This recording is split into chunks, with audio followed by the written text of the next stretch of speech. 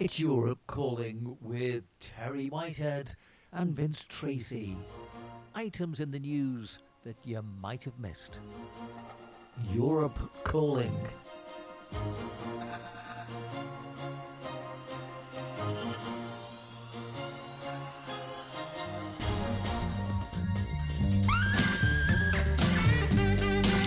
So, a very good day, everybody. Welcome to our podcast for today, the 13th, Thursday, the 13th of April 2023.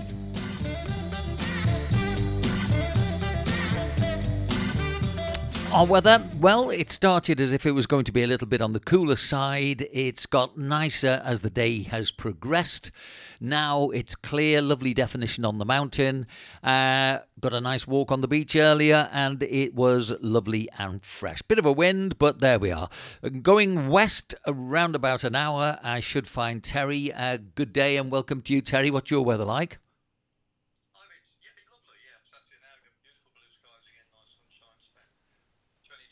Terry, I do apologise, Terry. I've got nothing coming through on the board. I'm just going to check. I think it should be okay now. Yeah, to hear me now. We've got you now. So tell us about your weather and everything. Sorry? Tell us about your weather. Yeah. No, it's a lovely blue sky here at the moment. It's about 20 degrees, I think, outside, maybe 18. But this morning I went out at 7:30. As I stepped out the front door, I stepped back in again and grabbed myself a jacket, because shirt sleeves wasn't good enough this morning. But it's certainly warmed up during the day, as you say, and it's very nice at the moment. Yeah. It was 27 degrees yesterday. I tell you, it was a hot one yesterday. Yeah. Okay, well, we got lots to talk about, as ever, so we'll start with this one.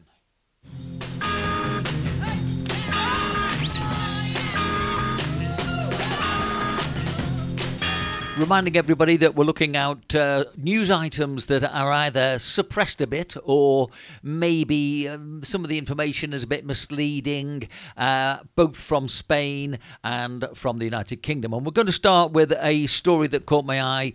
It's a United Kingdom Conservative politician being investigated over racist comments after allegedly saying all white men should have a black slave. This is a guy called Andrew Edwards. He's a county councillor, formerly magistrate in Pembrokeshire in Wales. Also accused of saying black people are of lower class than white people during a clip that has emerged online. So what else can I tell you about him? He's referred himself to the Public Services Ombudsman. And the Conservative group on Pembrokeshire County Council confirmed it was investigating the allegations. But Mr. Edwards, who is also a school governor, has not been suspended. On the 16-second recording, a man can be heard saying nothing wrong with the skin colour at all.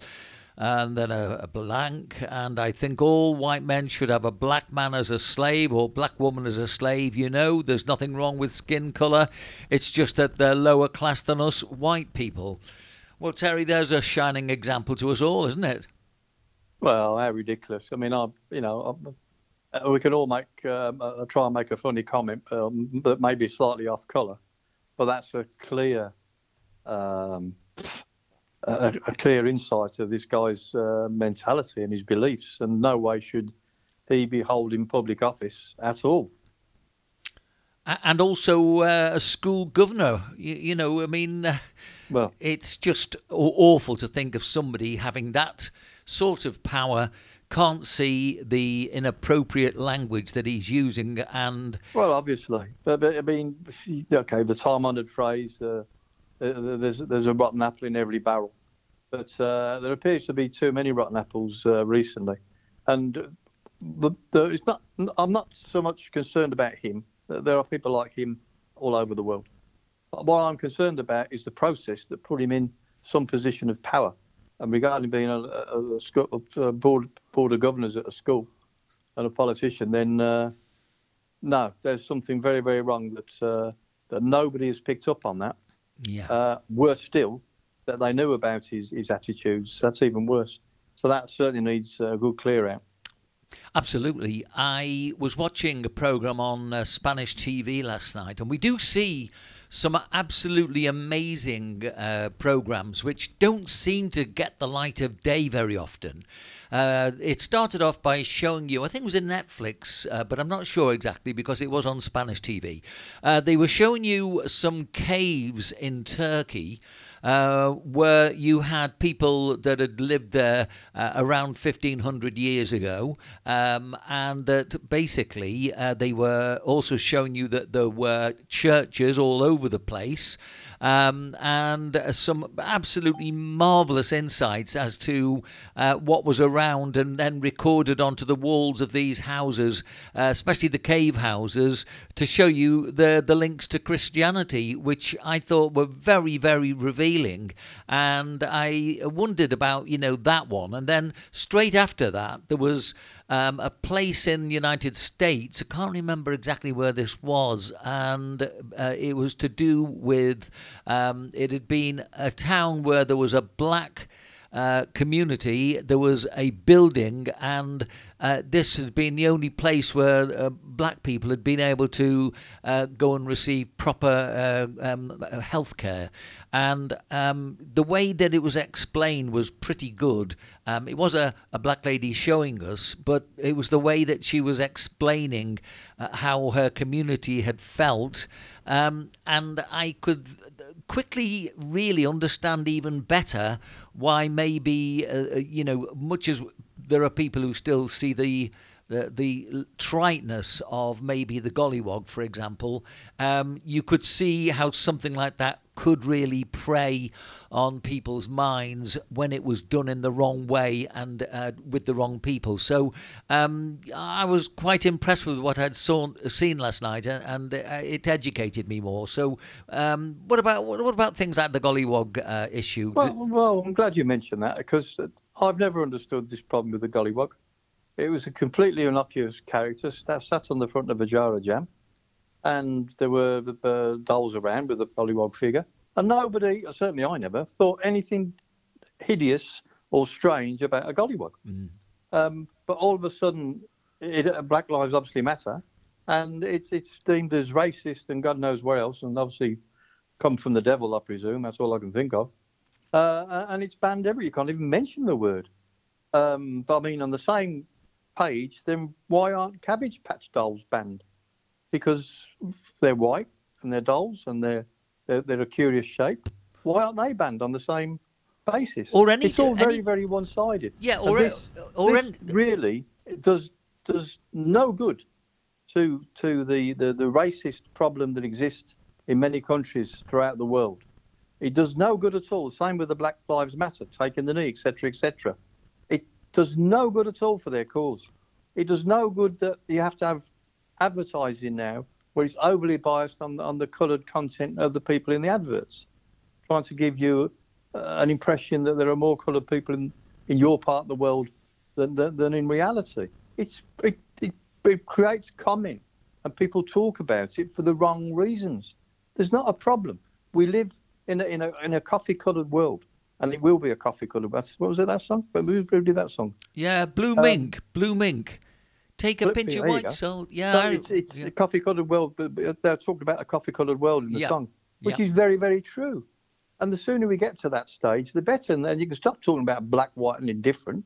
It causes these discussions and some of these topics create more problems than there actually are, I believe. I think that's the reason for them anyway. But the song, if anybody wants to check it out, is called Melting Pot. And Melting Pot. It was by Blue Mink. And one of the lady singer from the group, whose name completely eludes me at the moment, was the girlfriend of Dusty Springfield, and she came into our radio station. That's how I remember all these things. All right. Yeah, okay. I didn't know that. Yeah, here we go. Here comes the next one.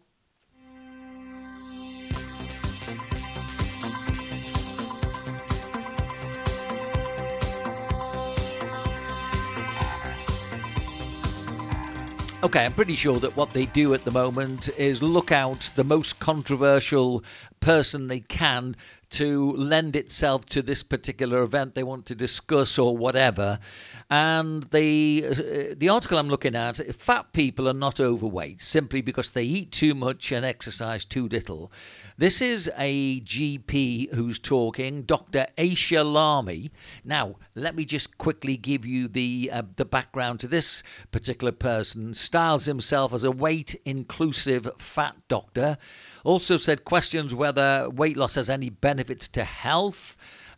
He made the comments during an explosive interview on LBC, which goes back a couple of weeks. I don't know why they're dragging it up again, but it is worthy of some discussion, as the host Nick Ferrari chortled in disbelief at some of the wildest exchanges. Dr. Lamy denied the presenter's love for red wine and hatred of exercise was to blame for his larger frame.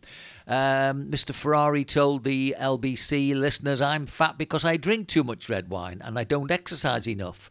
But Dr. Lamy, here it comes, a trans, non-binary GP based around Hertfordshire, interrupted and replied, "That's absolutely not true," much to Mr. Ferrari's amusement. "You're not fat because of what you eat and how much exercise you do. That is the line that everybody is led to believe," added the GP, who has built a following of fat fanatics online.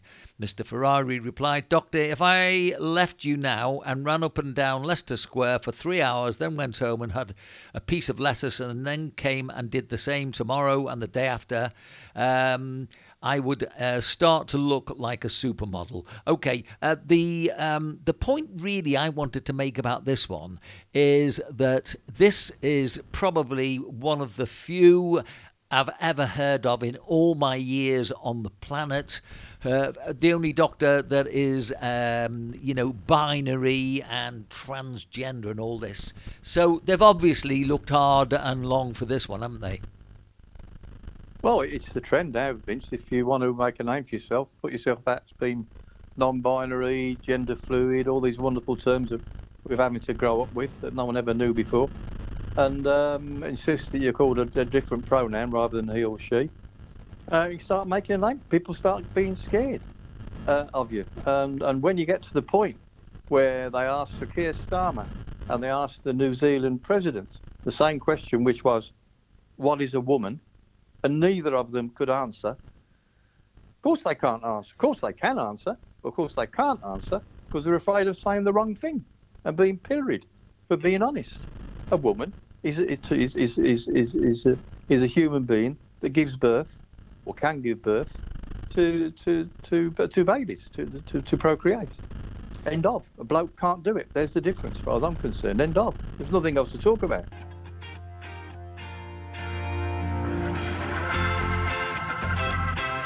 Right, well, we had a lot of interference coming up, unfortunately, so I've had to change everything, Terry. So, first of all, just establish you can hear me okay? Yeah, I hear you fine, Vince, yeah. Okay, so we're looking next at members of Tibet's exiled parliament have claimed the viral video of the Dalai Lama asking a child to suck his tongue has been shared worldwide as part of Chinese communist propaganda. In the video, the top spiritual leader of the Tibetan Buddhism, he's an 87-year-old now, is seen to kiss a child on the lips before apparently asking him to carry out the inappropriate act. A member of the parliament said, "We need to understand the context within which this incident happened. It was in fact a public event and was being telecast live. Anyone who's followed His Holiness closely knows about his personality and his playful nature." Speaking to Concerns, the video was being amplified for political reasons. Tsetsen said, while recognising the genuine concern that the public may have, we also have to be mindful about the negative campaign being carried out by interest groups, especially the Chinese communist regime. Terry, that's a strange one for me. What do you think? Well, I'll be gobsmacked if that was actually true. Or is it some sort of Nepalese tradition? It's Eskimos that rub noses, isn't it? I don't know. I just find that very, very strange. I mean, the Dalai Lama, I have a lot of respect for, and I would find that very strange if that actually happened. But there again, if it was broadcast live, then the fact is fact. But for whatever reason, why would you do that? I dread to think there was anything sexual about it, but I wouldn't think so, for God's sake.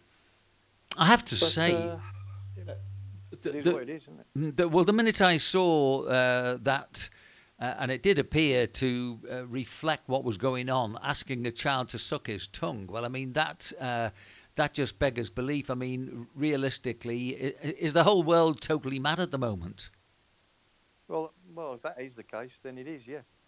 There is something very, very. Either I'm missing the point, or there's something very, very strange. You don't go around sucking people's tongues unless you're in an extremely close sexual relationship with them, I'd imagine. But no, that can't be right, Vince, can it? It cannot be right. Cannot be acceptable if it's true. Well, that was about the weirdest one I've seen recently, and there have been a lot about. But we'll continue on then. Let's see what else I've got for you. Here's the next one.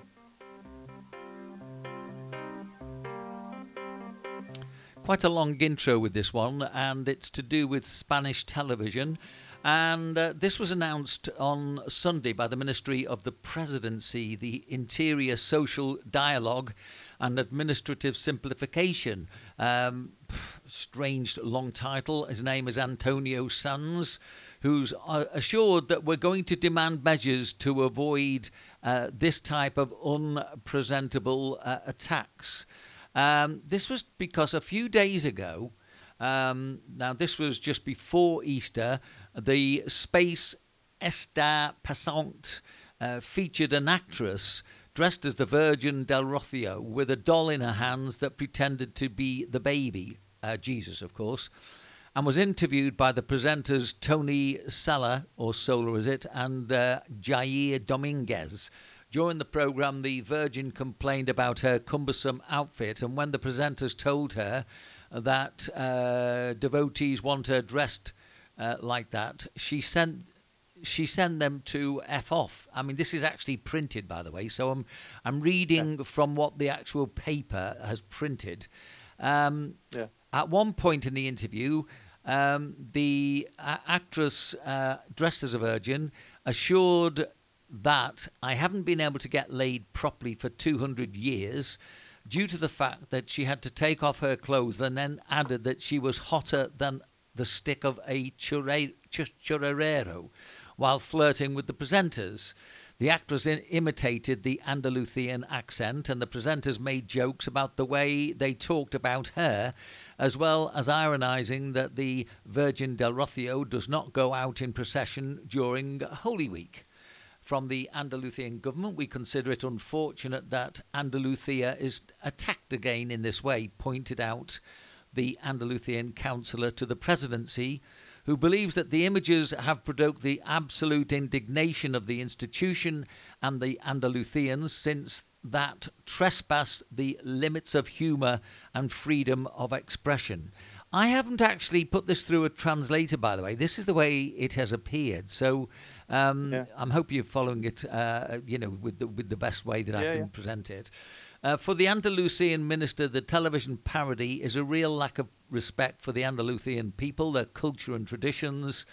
In addition, in Catalonia, there is a great devotion to the Virgin del Rocío, for which he has demanded that those responsible for TV3 apologise and that this type of affront doesn't happen again. He's asked the government of Catalonia not to allow this type of attack in the public media, which even divides Catalan society itself. And then the parody, it goes on to say later, the parody caused a political and social storm that could bring those responsible for TV3 to justice. As El Mundo has been reporting, the Hermandad Matriz de Almante, where the Virgin is, studies possible legal actions leading to safeguarding the right to honour violated due to misuse of the right to freedom of expression, and sent a letter of rejection, and I reject the President of the Generalitat, Per Aragonés, and the Minister of Culture, Natalia Garriga, for the gratuitous offences expressed in the TV3 programme. They consider the parody in very bad taste of Rociera devotion, and particularly of the sacred image to which thousands of Catalans and Spaniards profess their devotion. The Entity Christian Lawyers also announced that they are studying legal measures against the parody, since not everything is valid against Christians, and they asked for respect for the faith. This Saturday, the president of the Junta de Andalucía, the popular Juanma Moreno, assured that humour is one of the hallmarks of our land. But to be funny, it's done with respect and affection. In this sense, Moreno added that it is a lack of respect for Andalusia and for thousands of Andalusians and their traditions. I hope that they know how to do better when asking for forgiveness. Teresa Rodriguez, spokesperson for Adelante Andalucía, also disgraced this little parody on TV3 and recalled that you can make humour out of everything, also of Holy Week, but not with so much malache, suppose that's malice, ignorance and Andalusian phobia, imitating the accent of your bloody stop to be gentle. Some of this is so badly translated. To respond to this controversy, Jair Dominguez assured on social networks, mess with Mohammed if you have the balls, while Tony Sola, also director of the programme, responded to Juanma Moreno and her request that the presenters ask for forgiveness and you cannot wait sitting down. Okay, that's really very difficult to get the full sense of, but I saw the picture of this particular person who thought she was going to be funny, dressed in what people go to church to sort of profess their faith.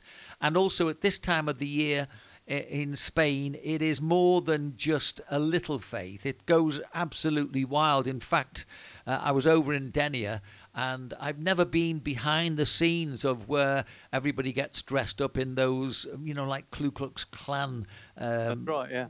I mean, the whole thing was extremely well put together in Denia.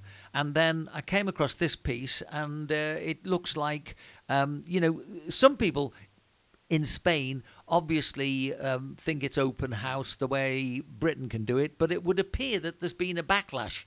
Now, you've been here much longer than me, and you'll probably get the drift of this a lot better than I have. So what do you make of it, Terry?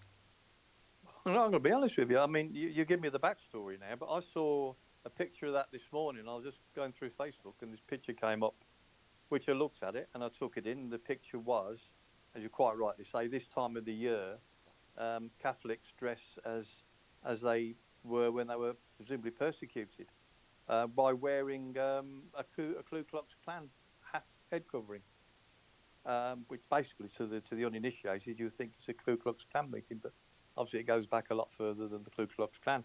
This was it's depicting the fact that they used to have to hide their faith, and by wearing these hats, which you will see in all Easter processions, devotees following along in a procession with these in the same garb and a Ku Klux Klan hat. Well, the picture was obviously a lady sat on a chair with the Ku Klux Klan hat, type of hat, shall we say, so you can't see her face, and supposedly breastfeeding a baby. And I just went, oh, fair enough. So it should be. Why can't it be? And just scrolled past it.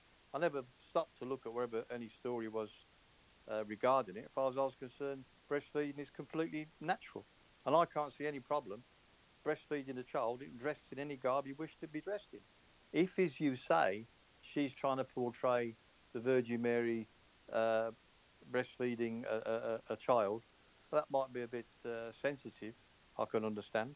But on the other hand, Vince, I mean, you've lived here long enough, and in Valencia and all the towns around here, they have the Las Fallas, which are wonderful statues and depicted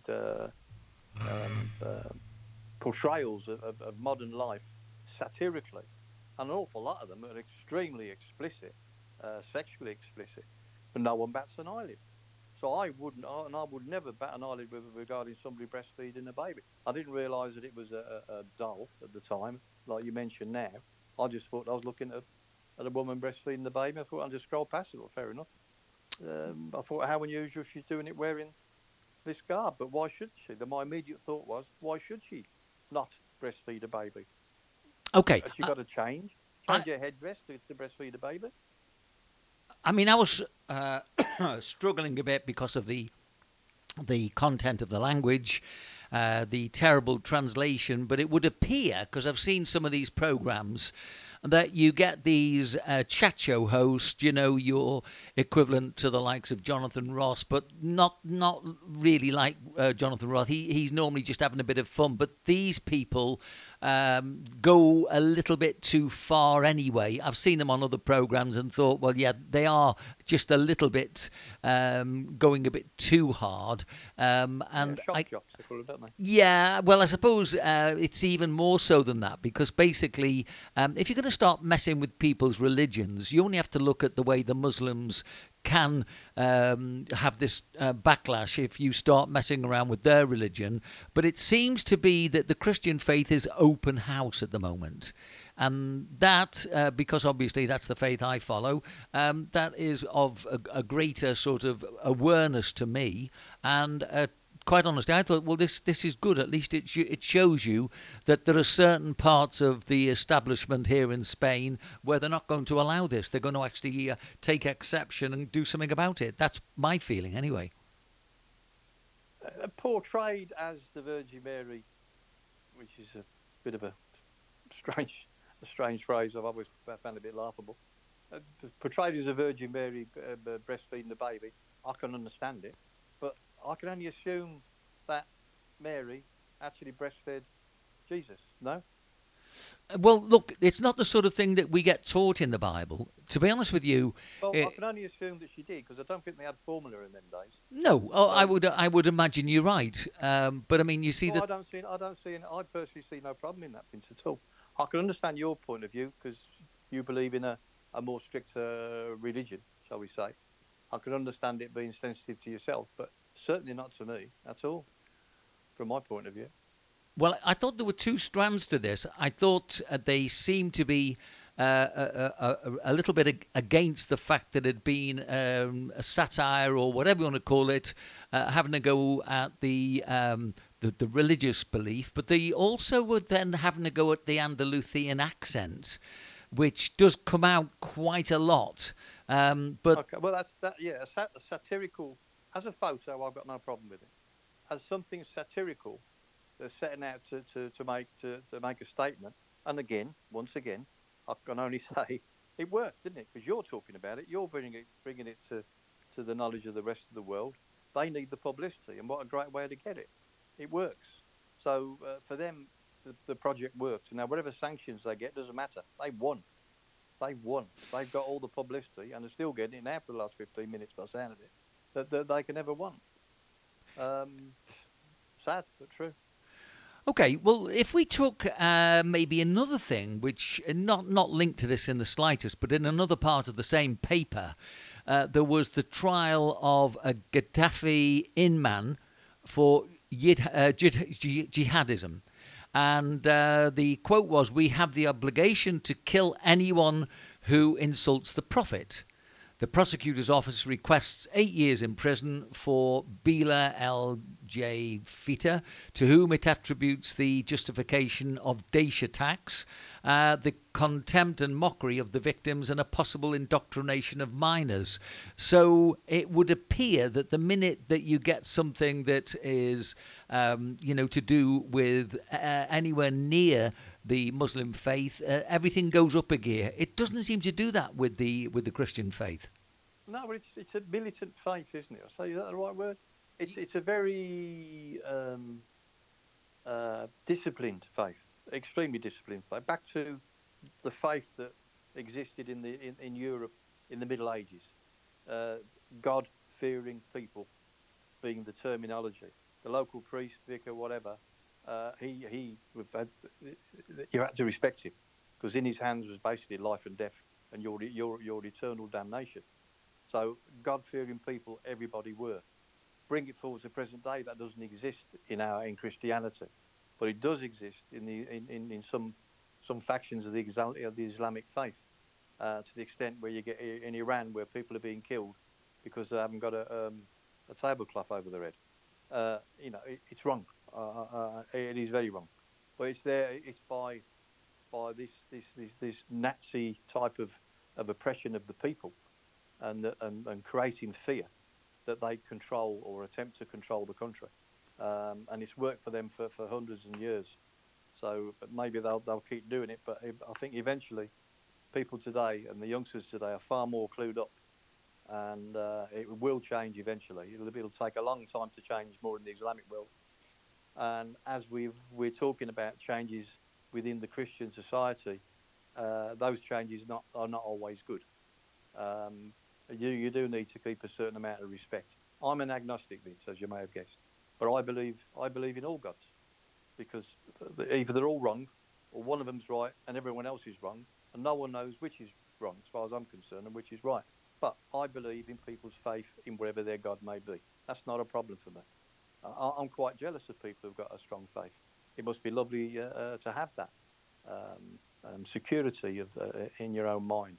But at the same time, from my point of view, we've either all got it wrong completely, or one of the 10,000 religions in this world is actually right. I'm more of a believer in the first case, that we've all got it wrong.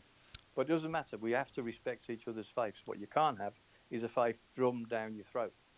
Now, on the one hand, if somebody like me sees nothing wrong in a woman breastfeeding a child, but then on the other hand, someone says, yeah, but that woman's pretending to be the Virgin Mary and holding baby Jesus. Right, okay, well, there's a line that's crossed there that could upset some people, but it doesn't upset me, for instance.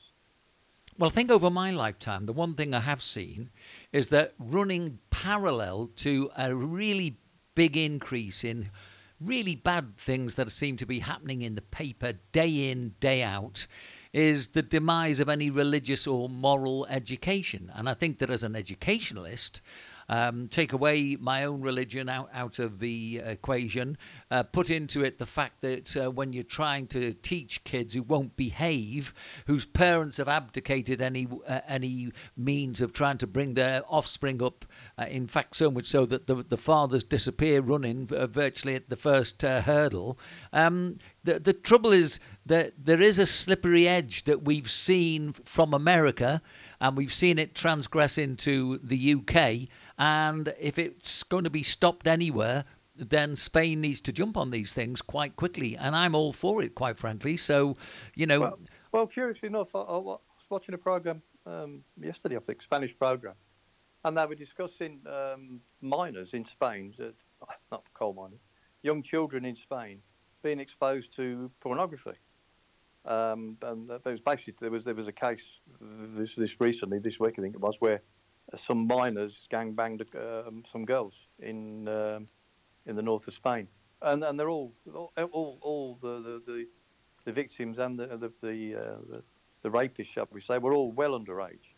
Now the discussion on the Spanish TV was the fact that, which I thought absolutely, this is the first time I've heard this discussion, and it holds a lot of water. And I think what I'm saying now, they were discussing the fact that these miners had acted out what they've seen on their phone, if you like. I mean, it's everywhere.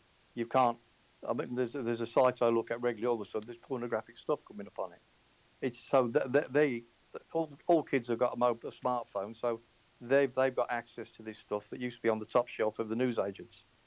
So, but this is so they're watching pornographic movies, kids.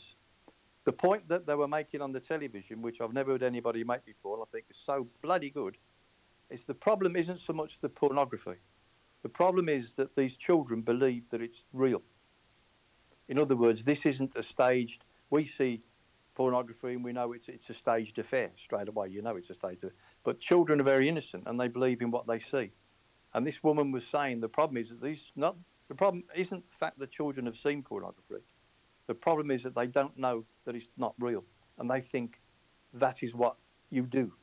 So therefore, she's saying that this act that happened this week, where youngsters attacked these young girls, they were acting out what they've seen, obviously on TV or on their phones. They don't know that it's not real, and that was the point she was making. And when she made that, I thought that is so good. I've never heard anybody make that point before. Pornography is there. You're never going to take it away. If you, I went around Pompeii, and what a great place! If you've ever been to Pompeii, the ruins of the town in Italy was destroyed by Vesuvius. On the walls of some of the places, there's still pornographic pictures depicted in tessellite, in mosaics and things, and painted. And I thought, wow, they had Playboy there and then back in, was it the year 600 or something? But it's there. It's always been there. You can't say it's not there. We used to be on the top shelf of my newsagents when I was a kid. We didn't have videos, but it's always been there. Now it's in your face. The problem is getting it across to kids and adults that this isn't real. Women aren't there to be subjugated. Women are there to be loved. This is not real. That is the problem with pornography. Not the fact that it exists. It does exist. It always will exist. Always has existed. But the fact that it's not explained to children that this isn't real. And I think that's a really valid point. I think that the problem is, you see, we've gone down a road for a long time now that children can't be naughty. And unfortunately, there are some things where children know they're doing the wrong thing. You only have to look at a little child trying to put his hand into the plug on the wall and the parents saying, no, it'll hurt you. And you get the look back that's saying, no, I'm going to still do it. And eventually the parent has to go and smack the hand. Now, that's at the age of 2 and 3. So nothing will ever give me the thought that kids 5, 6, 7, 8, whatever number you want to give me, they don't know that doing something like, in fact, if we go to what you were just saying about, the gangbang or the gang rape or whatever it was called in the paper, they know they're doing things wrong. And unfortunately, their parents and their peer group just don't ever give them the guidance. But that still doesn't excuse it for me. They know that they're doing it wrong. Terry, we're not going to agree with every aspect of what we talk about, so I'm going to move on to something which is slightly related, because it was to do with up in the Basque Country during the start of the Tour de France, I think it was. Beyond Sport, I'm reading, there's been a problem due to the broadcast on Eurosport. During a moment of the stage, he connects with the radios of the teams, and at one point in the Euskaltel, I think that must be. It's in the Basque Country anyway. They speak in Basque. It's then that the narrator, Javier Ares, assures, and then he goes to quote, "The experiment is fine, but it must be improved. One must also speak in Spanish or translate at the same time." And he continues, "Well, it can be a good course to learn Basque, whoever has some interest in it." Ares wants to make it clear that listening to the radios of the teams has to be well coordinated to translate them. But then, of course, his message is spread on social media, and Oscar Matute from EH Bildu, I think that's one of the team, has been outraged. Being ignorant should never be a reason for ridicule by anyone. Boasting of being one and flaunting, again terrible translation, if it is a reason for mockery, he writes in his tweet to encourage the Basque cyclists in Basque. I suppose I think the point that really came out of all this is this happens to be a big sporting event, but around this country you've got people who basically are speaking a different language. Now, this at times, I think, holds people back. And it's unnecessary. For example, when I look at Canal Now, the Valencian channel, they try and start off in Valencian, but invariably, whatever guest they wheel out doesn't speak Valenciano. And they immediately go to Castellano. So why don't they do everything in Castellano and really just let people communicate rather than wonder? Why is the Welsh language taught in Wales? Yeah. Is the answer to your question. Because Spain is, in England, it's all dialects. You can see Way from Newcastle and from Cornish. They're dialects. They're speaking the same language, spoken slightly differently. It's a dialect. In Spain, they have languages. Where we are, this is Valencia. Now, all the schools in this area, your kids will be taught in Valenciano, which is very similar to Catalan, which is from from the brand Barcelona, Catalonia, very similar. But I was in La Coruña a month ago, and there they speak Gallego, which is another language completely in the northwest corner of Spain. I worked in the Basque Country for about 18 months. And the curious thing was that in San Sebastian, which is on the French border, they spoke Basque. I was working mainly in Bilbao and around Bilbao. Everyone spoke Spanish, Castellano Spanish, normal Spanish. I got speaking to some of the families there, and the kids were learning Basque language at school, but everything was taught in Castellano. There were two Basque TV channels, but the rest was Castellano. So Bilbao, which was about an hour's drive from San Sebastian, on the coast, big centre, big industrial centre, was I'm going back in the early 90s, was they spoke Castellano. Moved towards France to San Sebastian on the Spanish border, they all speak Basque. Moved the other way west of Bilbao to Santander, everyone's speaking Castellano. So the Basque language is really, and if you Google and look for the Basque country, it is not Spain. It is Spain and France. It covers an area of sort of San Sebastian and round to Biarritz. It crosses the border, literally. It crosses the Pyrenees. The Basque country crosses the Pyrenees because that's what it always used to be. But language-wise, it's really only spoken near the French border, i.e. in San Sebastian and those areas. And inland, in villages, you'll get it. Same here. The lads who work for me, they'll speak Valenciano amongst themselves, and then every now and then they'll break into Castellano. It's a mixture. All the kids at school are taught in Valenciano. So, and then they have to take extra lessons for Castellano. So to me, I've always thought it nice to keep a language like Welsh, and Valenciano and Gallego and Catalan. Nice to keep it because it's part of your culture. But the world relies on communication. There's nothing in this world that if you haven't got communication, it's just not going to work. And if you can't talk to the bloke across the road because he doesn't speak your language and yet you live in the same town, there's something wrong. You're immediately dividing the people up, and that is dangerous. We must have. I mean, Esperanto was generated, was a whole new language because of this. It was supposed to be a language to be spoken throughout the world. It never took off, obviously. English is the main language that's spoken everywhere. If you want to be a pilot, you've got to talk English. English is the fallback language. Thank God for that. From a personal point of view, because it's easier for me. But I speak Castellano. I understand Valenciano. I don't speak much of it, but I'll get by.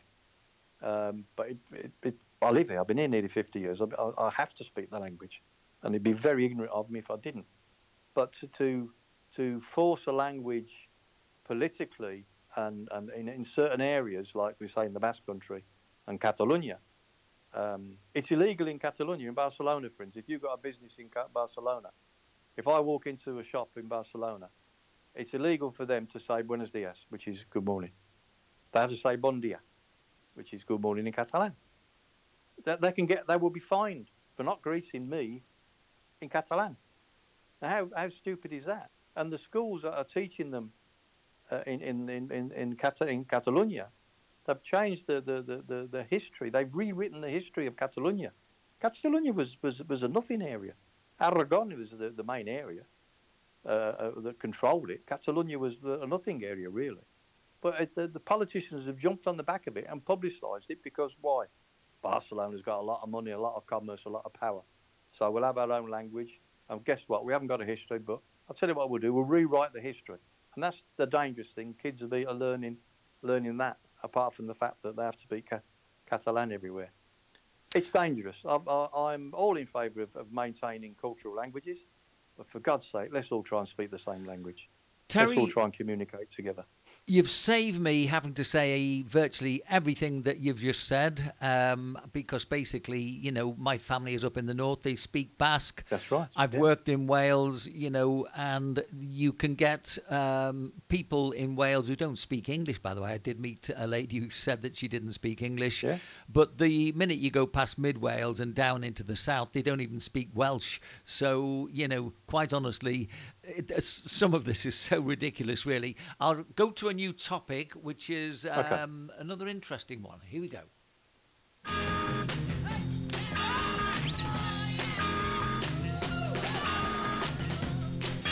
Okay, Spain has got one of the largest reserves of the so-called white gold in Europe. Lithium, crucial for electrification from mobile phone batteries or accumulators to the development of large-scale electricity mobility, is in sight in much of Castilla y León, Galicia and Extremadura. Considered a strategic mineral, China controls the market by being the main crude importer and exporter of batteries, giving it a world monopoly on this particular mineral. Converted into the new oil, lithium begins to be crucial as a commercial weapon, and all European countries try to guarantee their needs either in South America or in Australia. However, the slowdown in electrification in the face of geopolitical tensions has caused the price of lithium to plummet. If in 2012 the cost for a tonne was €4,000 after a meteoric rise to €8,000 at the end of 2020, before the invasion of Ukraine by Russia turned everything upside down, it was trading at €74,000 and touched 82,000 at the end of the past year. Today, it's trading below €30,000 due to the slowdown in the electrification and the end of aid in China. And despite the fact that the application of this critical element for the EU also covers the ceramics and glass industry. It's also used in the production of aluminium and lubricants and the manufacture of polymers and rubber and air treatment, among others. So, how much of this affects your business, Terry? Zero. Absolutely zero. The chances of me buying an electric car are slim to none. Because until somebody can prove to me that I can drive and charge up freely and quickly, it's no use to me whatsoever. I mean, again, most of my days spent driving. I've been driving most of the day today. I may well have completed my work today on one charge. I don't know, but normally I wouldn't. So I've got to break my day at least once or twice a day to charge, theoretically, an electric vehicle. They come out with these mileage that vehicles can attain, which is very similar to what they tell you about miles per gallon that the car you want to buy, how good it is. But in reality, we all know that is not the truth. And as I said, my neighbour's just come down from Belgium, and he bought himself an electric car to come down. It took him 4 days to get it. 4 days, which is normally a 2-day trip for him. Yeah. 4 days because he had to keep stopping to charge the vehicle up.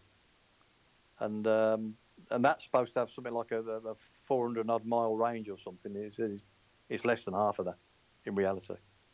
So we're on a ticking clock in the world to get rid of my diesel car, petrol cars, and replace them in 2030, is it, or something? So the same. So I've got 7 years. In 7 years' time, I've got to give my car away, or pay somebody Well, of course, all this and dispose of it.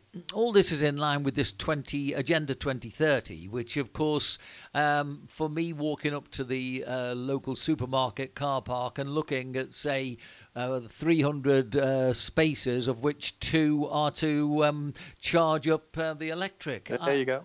That's about right. It is nonsensical, but I was reading that there's a country. I think it was Costa Rica. I can't be sure of that, but I know it was in that area, which also has got a lot of this particular mineral. But it's going to be critical, really, to see what happens, because I really can't see if they know that the batteries don't decompose and not create more problems. I really don't see where they're going with this one, because they've tried it a couple of times already. This has been the biggest indent they've made to the motor car industry, but really it's not convincing us, is it?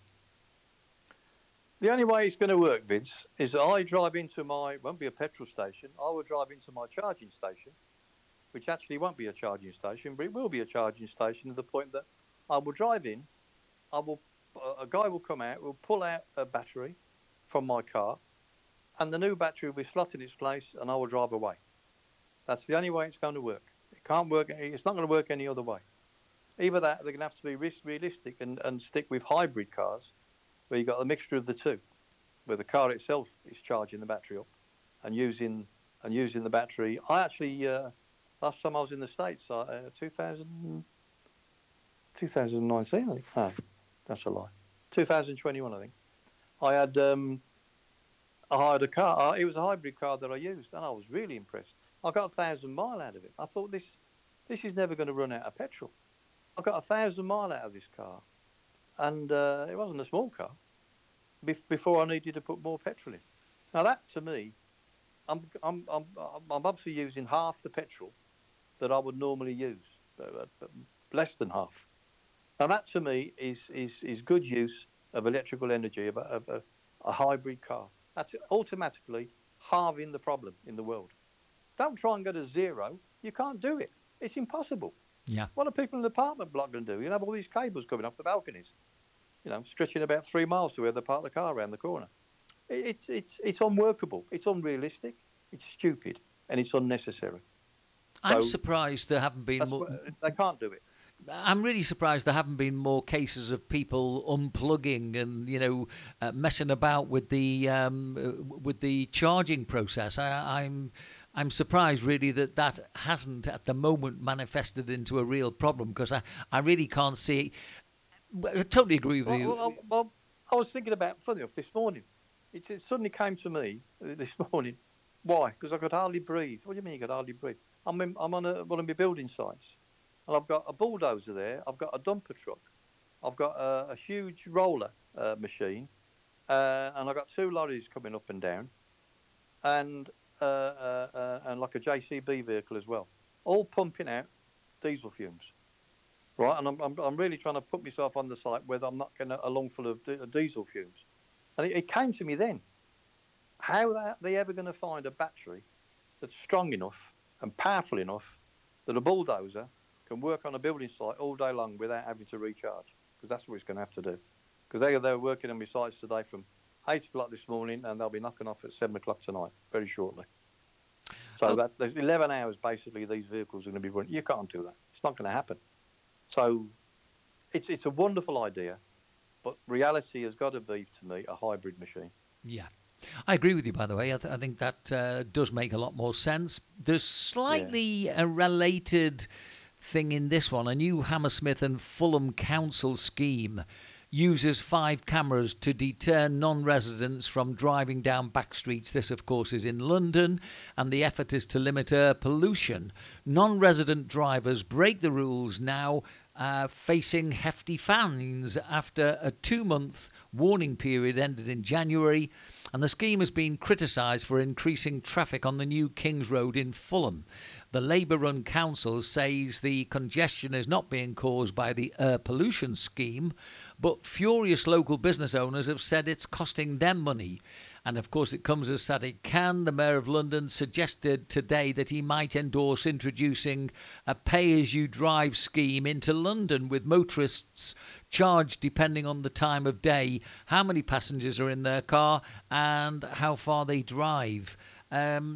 This is getting so complicated now, and I do agree that maybe it is time to take some very extreme measures, but I'm not sure that what they're doing is right, and I don't think it's going to be successful personally.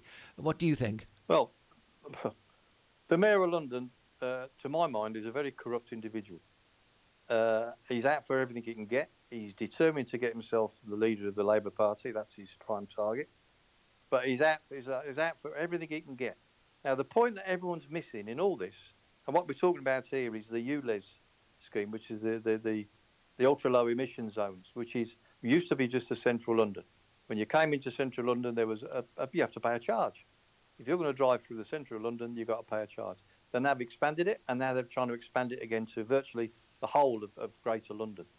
He went out and bought hundreds of detecting apparatus to detect car registrations to be implemented in the Greater London area before he put up the motion that he wanted to expand the area. So that gives you an idea what he's doing. He didn't bother waiting for this to be passed. He went out and bought all the gear to implement these fines.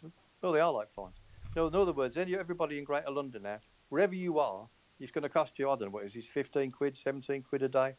If you've got a business and it's 5 days a week, you're driving in and out of that area, or you're just going down the road, get a bottle of milk, it's going to cost you 17 quid. Now, the point that no one's asked this question, the question I've got to be asked, Vince, in all this, how can all these billions of pounds that are going to enter in Mayor Khan's coffers going to clean up the air of London? Mm-hmm. Give me the link somewhere, will you? Yeah. Prove it to me that all the money he's going to receive, how is that going to clear the air of London? I don't see it. No. Is he putting that money in there to clear the air? No. Is he stopping people from going into London? No, he wants people to go into London. He wants the money. So it's purely a money-making venture. That 5-letter word again, Vince, money. Oh, don't worry. The last one is going to be about money as well. So here is our last one for today. Right, now I know you eat meat, so this is an exotic meat producer, and he prides himself on selling everything from A to Z, zebra, offering lion meat for $50,000 a pound. A decade after restaurants came under fire for serving up the vulnerable species. This is a guy in California. He runs the Exotic Meat Market in Paris. I don't know that place.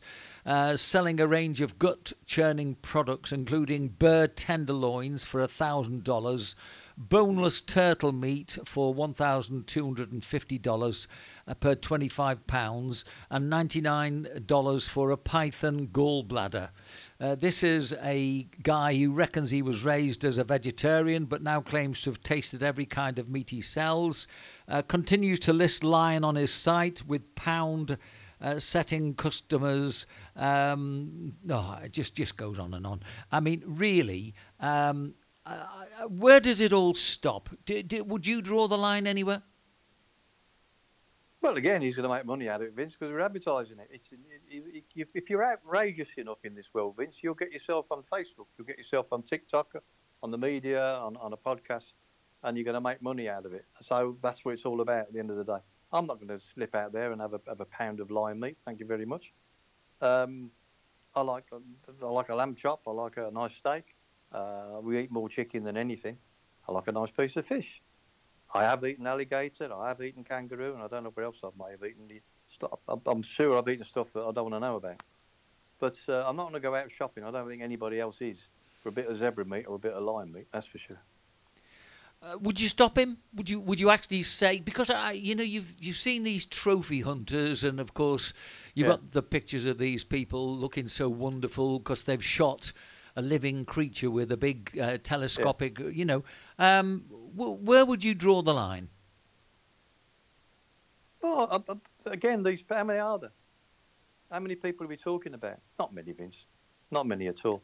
And apart from the fact that, certainly in South Africa, you have to cull the animals, and that's where they're making money out of. These idiots want to go and, like you say, use their high-power rifles and telescopic sights and shoot an animal from a kilometre away in safety, and then stand with their foot on the body and have a photo taken. But the bulk of them are actually under government control. They do need to cull certain herds of animals. So I'd imagine the bulk of it is regulated, and it has to happen. They need to be culled. They're either culled and you sell it and make money out of it, or you start paying people to go out and shoot them. So you're talking about a small number of people. I'm not bothered about small numbers of people. All right, Terry. Okay, we put the worlds to rights again. Another week has passed by. Once again, we've got all sorts of things going on that either are not spoken about or certainly Anyway, enough of that, Terry. Have a good week, and I look forward to next week. Igualmente, señor. Muchísimas gracias. Hablamos más. Thank you, Terry. De nada. Bye-bye. Chao.